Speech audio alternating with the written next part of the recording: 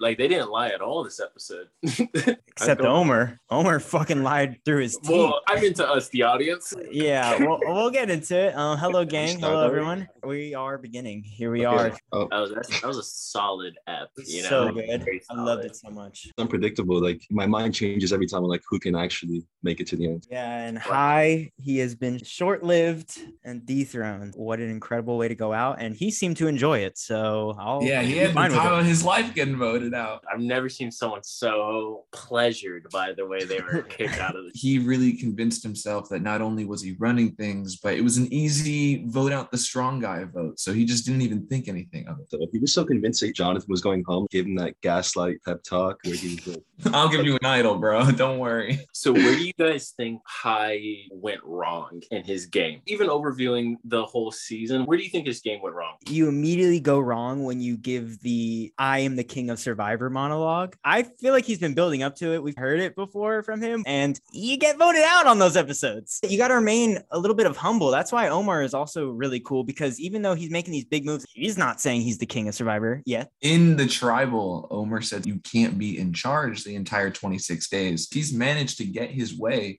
pretty much whenever he wanted, and it's been undetected. Omar convinces everyone that his ideas are their ideas, and that's what he did with Hai this past episode. Hai was so convinced that the vote went his way. Which has got to be super embarrassing to watch that episode back and be like, dang, I really said a lot. I can't imagine Mike was loving this episode either. Yeah. If certain lies keep getting that drastic and they start to come out on light, I don't know. People get really hurt. Now, Hai, I don't think would care, but someone like Mike might care a lot. Omar's only choice now is to bring Mike to the final three. If Mike realizes that essentially he said, I'm playing my game, I'm not playing anyone else's game, and the editing made it look like he is very much only playing Omar's game. Omar was saying that Hai said he was his puppet, meanwhile literally pulling Mike's strings and just watching him dance with him. He's like, that makes so much sense what you're saying. That's how I know you're telling me the truth. Now I'm like, you really don't know that. The best thing that happened to Omar was losing his vote, probably, because I think it just forced him to play this modernized version of the old school social game, and he's just so good at manipulating. Also, I feel like it gave the impression that he wasn't playing, or he didn't have the opportunity to, and so people were like, okay, we don't have to worry about Omar because he can't play right now, he doesn't have a vote. And I think that's continued throughout the rest of the votes. And the only worry about Omar's endgame for me, he's so good at being hidden that I hope it's not too hard to convince people what he's doing.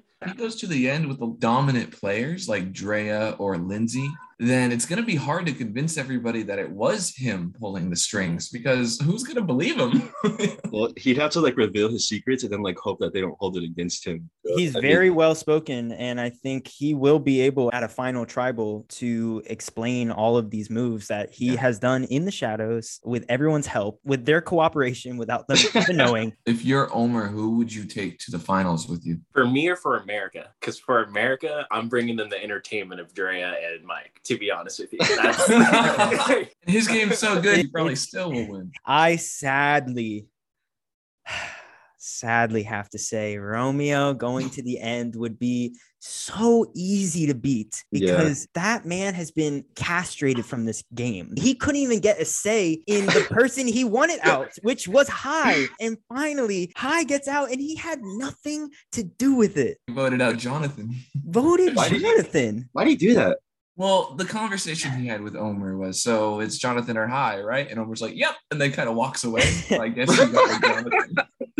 Yeah, Romeo really has not caught on to Omar's doing. Jonathan, I don't think is lasting too much longer. If he doesn't win every single immunity from this point on, I don't see him lasting. Though, honestly, it's kind of stupid to get rid of Jonathan, because besides Romeo, he's the only person there who literally can't win. So you might as well take him to the end. What are they going to do? Oh, you won 3 challenges. Here's the money. I just don't see that happening. You got to ask yourself, who is actually capable of voting me out? And they're very unaware of Omar's abilities. So Hai is the obvious answer. I know Omar kind of hesitated a little bit, but I think it would have been a misstep to keep Hai over Jonathan, because you're getting down to the numbers. Why not? Especially when Jonathan trusts Omar. He has nothing to really worry about. Jonathan could kind of mess up strategically, but that's not as big an issue as Hai actually using strategy to get people out. But Omar is always trying to keep us on our toes.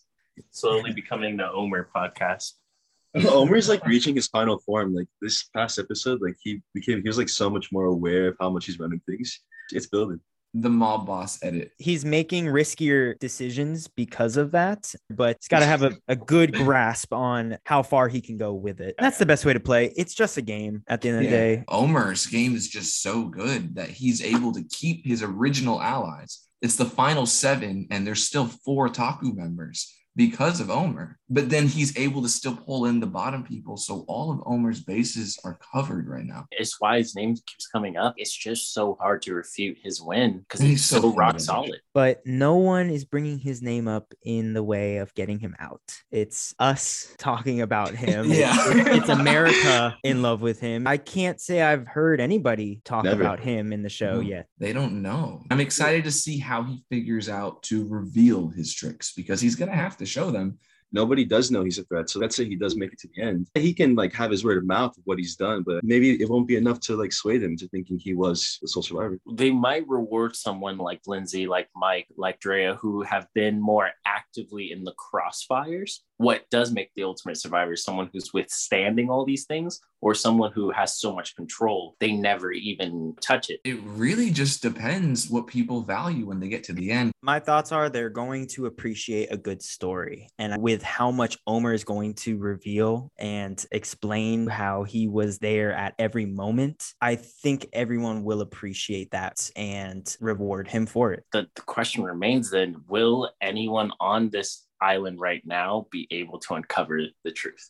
You know, who's before it's too late? I think Drea. I could see Drea doing it. She's smart. She's a smart. I hope she figures out that Omar is running things, and then hopefully Drea is able to convey this to Lindsay, because I would love to see both those girls in the end. They're such a fun little duo. When they were laughing about how high needs to go because Drea's husband would be saying at home, "You better get this guy out." That was nice.